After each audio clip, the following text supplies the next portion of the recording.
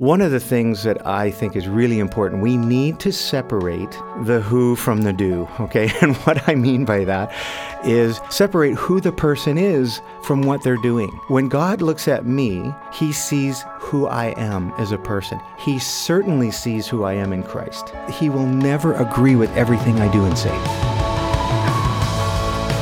Hey, welcome to another week of the In Out Podcast. My name is Isaac, your host, and we have a great episode in store for you today. It's all about disagreement and conflict, how to engage it well.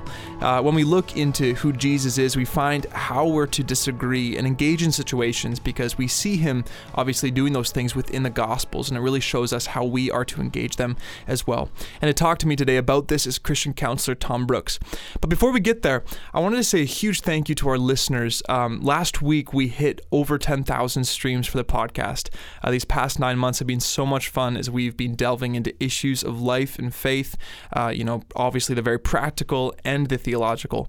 And, across our nation and really around the globe, we've been able to talk with these Christian leaders as well about these relevant issues. And as I said last week, let us know if, you think anything could be different on the podcast, or maybe you have a suggestion for a topic.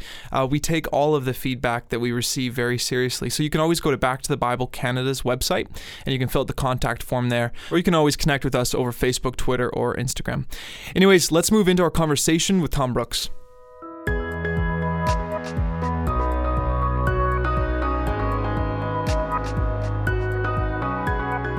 Well, it's great to be with Christian counselor Tom Brooks once again for being here. Thanks for coming on the show. My pleasure. You were the third guest ever on the show. It was our episode number 4 way back in January. And I think this is probably now, we're getting up to about 40 episodes now. So, you were on and you were talking about the sexuality, obviously. And I remember you saying, the whole point of it was like, we need to invite God into our sex life. And that's a very provocative, almost kind of statement.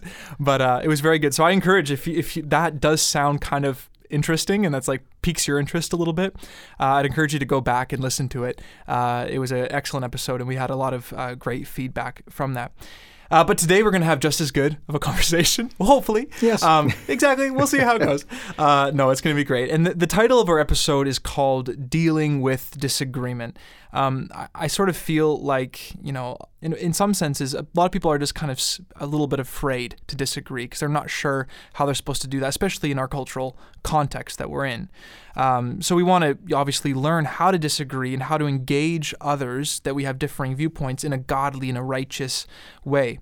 The fact is that we as Christians, we need to know how to disagree. And the reason why is because we are going to meet other brothers and sisters in Christ, and we're going to have sort of these open fist issues that aren't necessarily essentials to the faith, but we might disagree. And that's important that we know how to still be family, yet disagree. And at the same time, we are going to have to disagree with all the other worldviews and religions in the world because we believe in exclusive faith as well. So there's disagreements, and then there's all the little disagreements like stuff with your spouse, friends, work, all these different things as well. We need to learn how to disagree well. And the fact is, we're all unique. We all have different talents and positions, and it's kind of silly to think that disagreement can be dodged somehow, that we're all going to fit perfectly. So it's inevitable. Disagreement is inevitable. So why don't you first, Tom, briefly, actually, for those who have never heard of you, why don't you just quickly give a little bit of who you are, but then you can kind of morph that into why do people disagree in just general? Why do people struggle with disagreement? Yeah, that's a huge question. I grew up in the church. My dad was a pastor, so my mom told me that when I was 5 years old, I accepted Jesus into my life. And, I personally believe that my real conversion was when I was about 19. And that's when I really understood salvation and healing and being set free and all that kind of stuff. And then by the time I was 29, I really accepted God's grace. And I think when we look at struggle and struggling with conflict is I'm not going to agree with every single person in my life. I think one of the things I help people with, and believers, non-believers, it doesn't really matter. And you're absolutely right. Conflict is inevitable. It's going to happen. And so how do we deal with it? Many people run from conflict. Part of that reason is, they're afraid that they're not going to stop. Mm-hmm. They're not really trusting themselves. Once I start, being angry, I'm going to just keep going, or once I start saying this, I'm not going to stop.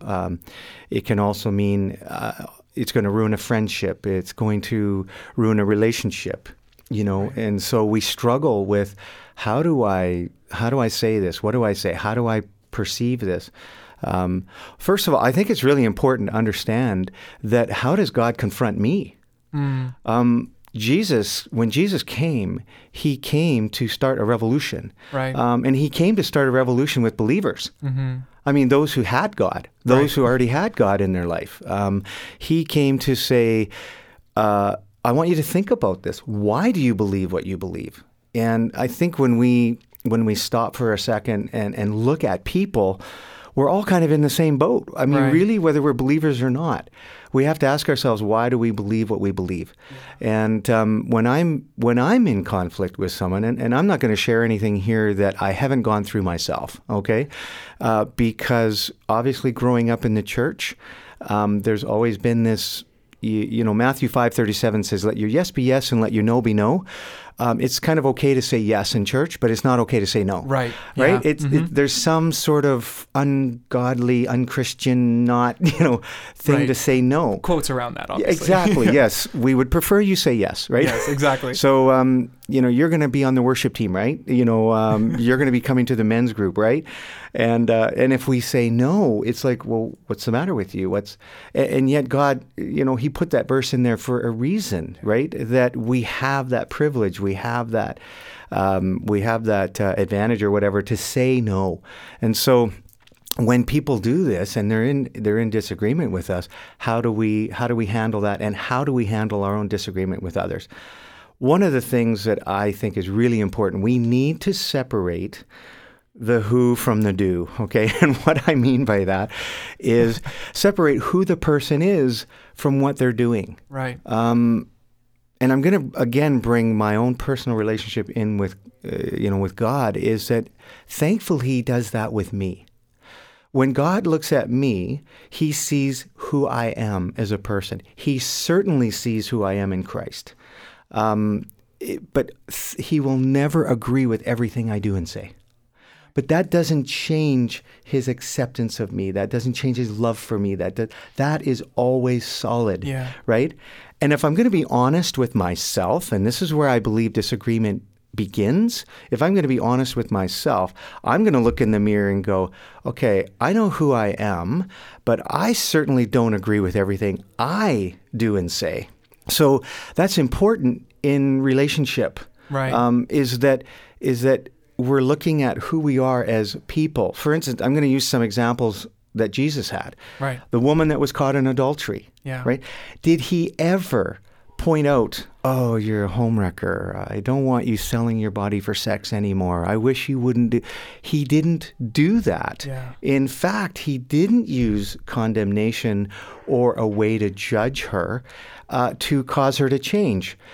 But he wouldn't be in agreement with her lifestyle. Of course. Right. Yeah. And I think in society we have this idea that if you're not in agreement with me, you don't accept me. Right. And that's a misnomer. That's, unfortunately for us growing up, we get judged based on our behavior. Yeah. Let's be honest. My report cards growing up were always Tom would do much better in class if he would stop goofing off, or if he would pay more attention. Right. Then my dad would slap me on the back of the head and just tell me to knock it off and stop doing that. Right. But the teacher didn't really know me, right? Didn't understand my behavior, took my behavior and judged me as being disruptive or unattentive, right? But in actuality, I had a real friendly, humorous kind of value, personality, right? Yeah. And so all our years growing up, we're judged on that. And I think in the church, we are kind of judged pretty harshly. On our behavior. Yes. On the doing. Yes, the doing. I like to make a word picture of a tree, right? And the trunk of the tree is kind of who we are, and our roots are in God. Our roots are in the Word. Our roots, all of, everything, our life comes from God. And then it helps us become more of who we are, right? But the fruit that's on the tree, let's be honest, is not always good fruit. Sure. Right? Yeah, it's not always good fruit. So I I know that. I know there's smelly fruit on that tree, and I know there's great fruit on that tree, right? Yeah. And so when I look at myself, I need to separate who I am from what I'm doing, right? And I want to then, if I'm going to be in a disagreement with somebody else, and let's just start in the church. Let's not even talk about, coworkers and all that kind of stuff. How well do we disagree in the church? Right. If we could learn to do that better, I think the world would look and go, wow, I want that. I want some of that. Because all of this, even Paul was talking about quarreling. I want to give you more, but you guys haven't even got through the quarrelling stage yet. And in 2,000 years, I don't know if we've really changed the whole. Yeah. Sure. And so I want people to, understand, I will never be in agreement with you in absolutely everything and all your behavior and all your. But that doesn't mean I don't love you. That doesn't mean I don't want to be in relationship with you. That doesn't mean that I'm judging you. Right. We need to separate. I can't judge you. Mm-hmm. What gives me the right to judge you? But I can be scrutinizing your behavior. Sure. And I'm going to give you the same privilege in my life. Yeah. Because in reality, even whether I'm a believer or not a believer, God confronts me with my behavior. Yeah. Right. Yeah. And so if I'm going to be in disagreement with someone's lifestyle, that doesn't mean I have to reject them as a person. And if I'm going to be honest with them, I'm going to say, you know what? I struggle with this and this. And I'm not even happy with my own behavior. Right. And I think what happens with disagreement, and probably why some people take it the wrong way, is because I'm coming from a place of having it all together. I'm coming from a place that I've got, there is no smelly fruit on my tree, right? And when people feel that, when somebody does that to me, I'm feeling condemned. I believe I'm being put down or judged or that kind of thing. And the Bible's very clear, do not judge, Matthew 7, right? Yeah. Judge not, or you're going to be judged, right? And so only God can do that. Yeah. Only God can be the judge. Yeah, so that's great. When it comes to looking at someone, I need to explain to them, just because I don't agree with what you're doing or what you're saying or how you're saying it, that's just the fruit on your tree. Yeah. I think that when we are talking about these things and we get a strong reaction back, I think what we need to do, or what would be important to do, is to begin to ask questions. Why are you responding so harshly, or why are you so aggressive towards me right now? Or I'm curious what you heard me say, right? So that we can get some feedback without us, or even myself, jumping to a conclusion about that's good. About the disagreement, right? Yeah. Because I want everyone to know that I care about them. I want everyone to know that I love them. And in reality, what is my goal for confrontation, right? If my goal is to simply prove that I'm right and you're wrong, it's not going to turn out well. It's never going to turn out well. Jesus was confrontational. Go to John chapter 8 when he was talking to those that believed in him, right? He if you go through that whole chapter, starting at verse 31, he was constantly hammering the message, who's your father? Who's your father? Who's your father? And they kept saying, Abraham's our father. And then, no, God's our father. And then Jesus says, no, actually, the devil is your father. Yeah. And it's like, that is really it is harsh. But he was saying it in a way that you guys don't really believe, because I'm not seeing that fruit on the tree. Right.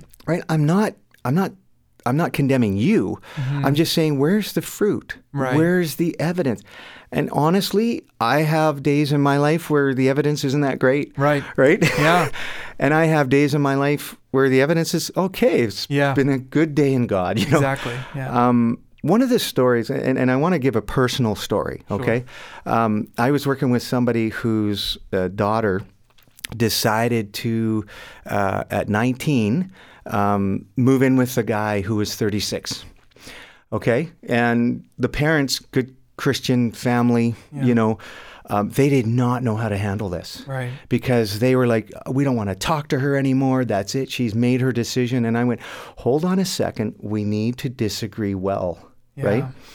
And so we said, you know your daughter. I said, you know your daughter. Who is she, right? She's been in church.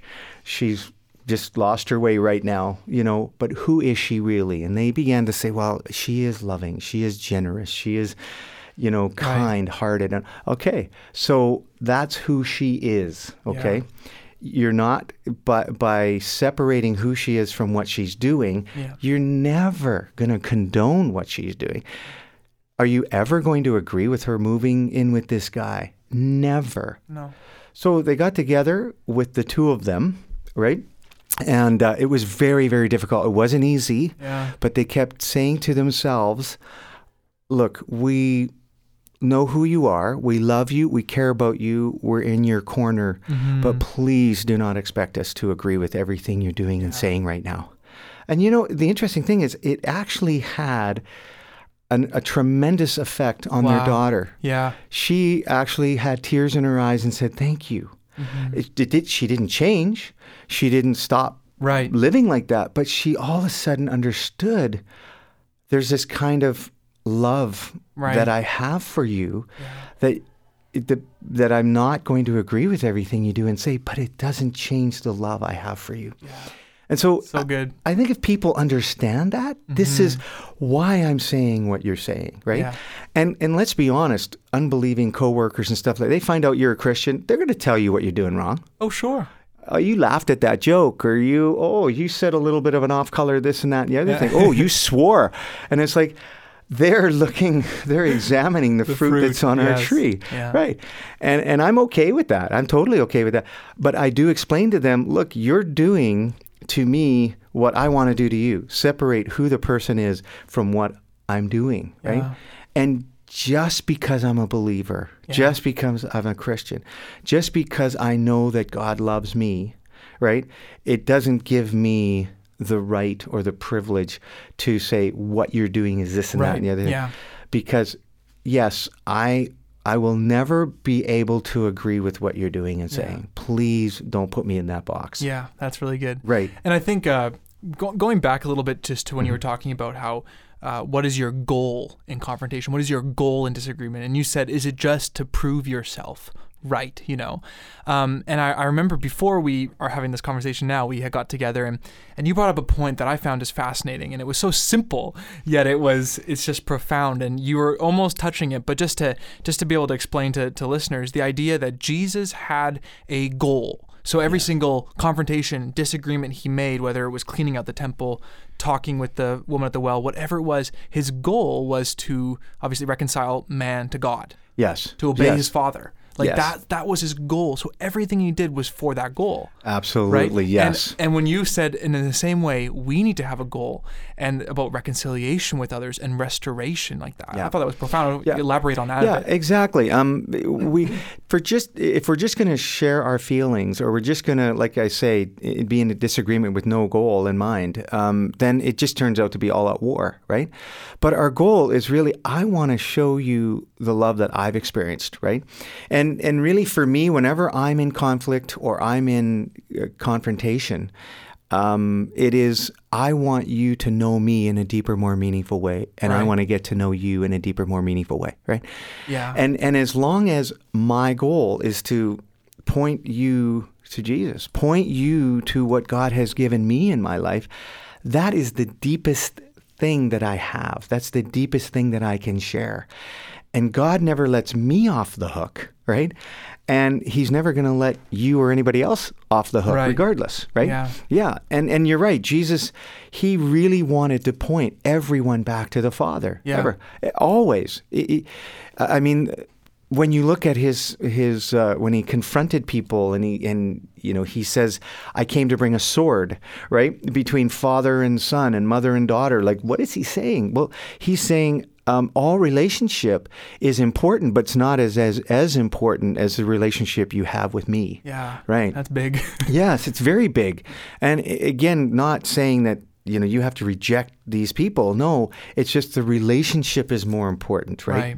Yeah, absolutely. I think that's just it's really good, because if you are having a disagreement or conflict with, say, a non-Christian coworker that you're with, if your goal is to draw this person closer to Jesus, and they've done something, or they've disagreed with you, or you're disagreeing with them, and your selfishness, I guess your sinful heart, wants to just prove them wrong or fight or whatever, if your goal is to show them the Father, then the best thing you might do is to obviously forgive them. Yeah. And, like Peter asks Jesus, how many times should I forgive my brother? 70 times, infinitum, right? Yeah. And that might be the best thing for a non-believer. If you forgive them, then they'll probably be a little bit shocked, like, whoa, yeah, they're not trying to prove themselves. Yes. They're forgiving me. What is this? How can this person forgive so freely? Yes, exactly. And that's slowly pointing them to the Father. And I mean, you have that kind of disagreement, but then there's, your disagreement with your spouse or your loved one or your best friend that's a believer. What can you do then? Well, still forgive, still, yes, point them to the Father that way. Absolutely. I mean, Jesus was, very accepting of who people are. I mean, here he is being nailed to the cross, and the first thing he says is, Father, forgive them.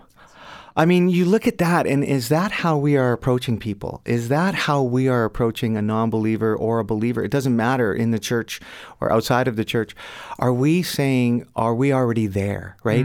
I am not holding this against you. Yeah. Everything, Paul says, everything must be covered in love, yeah, right? That's so good. And love is, I hold no record of wrongs. Yeah. Right? And in a marriage relationship, in a family, it's all messy. Yeah. I don't expect my kids to agree with everything I do and say. Yeah. My dad always said, as long as you live under my roof, you'll do as I say. But that doesn't work so much anymore. It is, I know you. I understand you. Yeah. I accept who you are as my son or my daughter, right? But please don't expect Mom and I to agree with everything you do and say. That's so good. Right? Because kids nowadays will say, if you loved me, you would let me go to this party, or if you really accepted me, you would let me hang out with this guy or this girl. Yeah. And no, that's not true. There's a falsehood in that. And just like in society, it's if you really accepted me, you would be okay with me saying this and this. No, that's not true. Yeah. I can still accept you, but not agree with what you're doing and saying. Yeah, that's so good. But everything has to be covered in love. It has to be, I'm not holding this against you. Yeah. I'm not your judge. Yeah. Right? But we're living in community, or we're living in, Paul was very clear about diversity. There needs to be unity within diversity. I don't want you, Isaac, to be like me. Right? However, if we're going to be in friendship, or we're going to be in community as Christians, as believers, well, we're not going to agree at times with something I've done and said, and you've done and said. And I pray in church that you would come to me, and you would leave your gift at the altar, and you would come and be reconciled with me. It doesn't mean, okay, Tom, I'm going to change so that I can make you happy. No, I don't want that. Yeah. I want you to say, Tom, I know who you are. You're a great guy. I know you love God. I know you care about me. You said something yesterday that kind of really, hurt me or offended me, or I'm not quite sure. I just need to talk to you about the fruit that's on your tree. I just need to talk to you about your behavior, about your words, right? And why can't we do that? Yeah. And I'm saying that is the goal, because I already know your heart, right? Yeah. So that to me really helps. You got to be, overabundant in mercy and love, and that needs to be the power of your disagreement. It needs to be covered in that love. Yes. I've done a lot of study through Jude lately, and obviously the main point of Jude is that he is telling the first century church to contend for the faith, because there's false teachers that have come in and are perverting the grace. And near the end of the letter, he gives this kind of call to persevere, and it's kind of split into two halves. The first half is what you do in your own faith and building up, but then he says this is how you need to respond to others, and I found it very applicable to what we're talking about. He says, have mercy on those who doubt. And I think that was very powerful, because what it shows is that if I have a Christian brother or sister who's starting to doubt, starting to do things that I'm not agreeing with, in my first sort of thought in my mind that could come up is being really concerned about them. What about where are they going? What's going on? I might even gossip about them or something, like this person's doubting God or whatever. But yet Jude is saying, you got to have mercy on them. And then a little later on, he even talks about those that don't even know Jesus, just those who are completely unbelievers. He says, have mercy on them. Right. But be in fear because you don't want to get caught up in what they're doing, of course, but have mercy. And I found that very profound, that even to those who are doubting, that might even be starting to believe in false gospels and who aren't even believing in Jesus, Jude is calling us to have mercy on them. Have mercy. Don't get angry. Don't fight them. Don't get worried. Have mercy. Right. It's powerful. Exactly. Yeah, that's good. Yeah, and I think it does really boil down to relationship, not where a relationship with other people is greater than our relationship with Jesus. Right. Right? No, our relationship with Jesus is the most important. Yeah. Right? And we never know if we disagree with someone, if that kind of wakes them up. If that kind of like, whoa, I never thought about that before, because let's be honest, we've all been slaves to sin. We still, every day, you and I wake up going, okay, I'm giving my life to Jesus again, you know, and I am not going to follow what my mind would tell me to do, what my emotions would want to drive me to do. Yeah. Is that any different than anybody else? It's just our spirit has been awakened. Yeah. We are no longer slaves, right? We are now sons and daughters. What message would that be to someone? Yeah. Because everyone who doesn't believe is enslaved to those things that they just want to feel like doing, or they just believe that they're doing, right? And to say that Christians are just narrow-minded, no, we're actually more free. We're actually more free to know what we're doing and why we're doing it than other people, right? So, and we're free enough in Christ so that when someone disagrees with us, we'll be able to take that in a godly and righteous way. Yeah, absolutely. Well. Yes, that is. We're out of time now, Tom, but I so enjoyed that. Thank you so much for coming on the show again, and I hope to have you back soon again. My pleasure.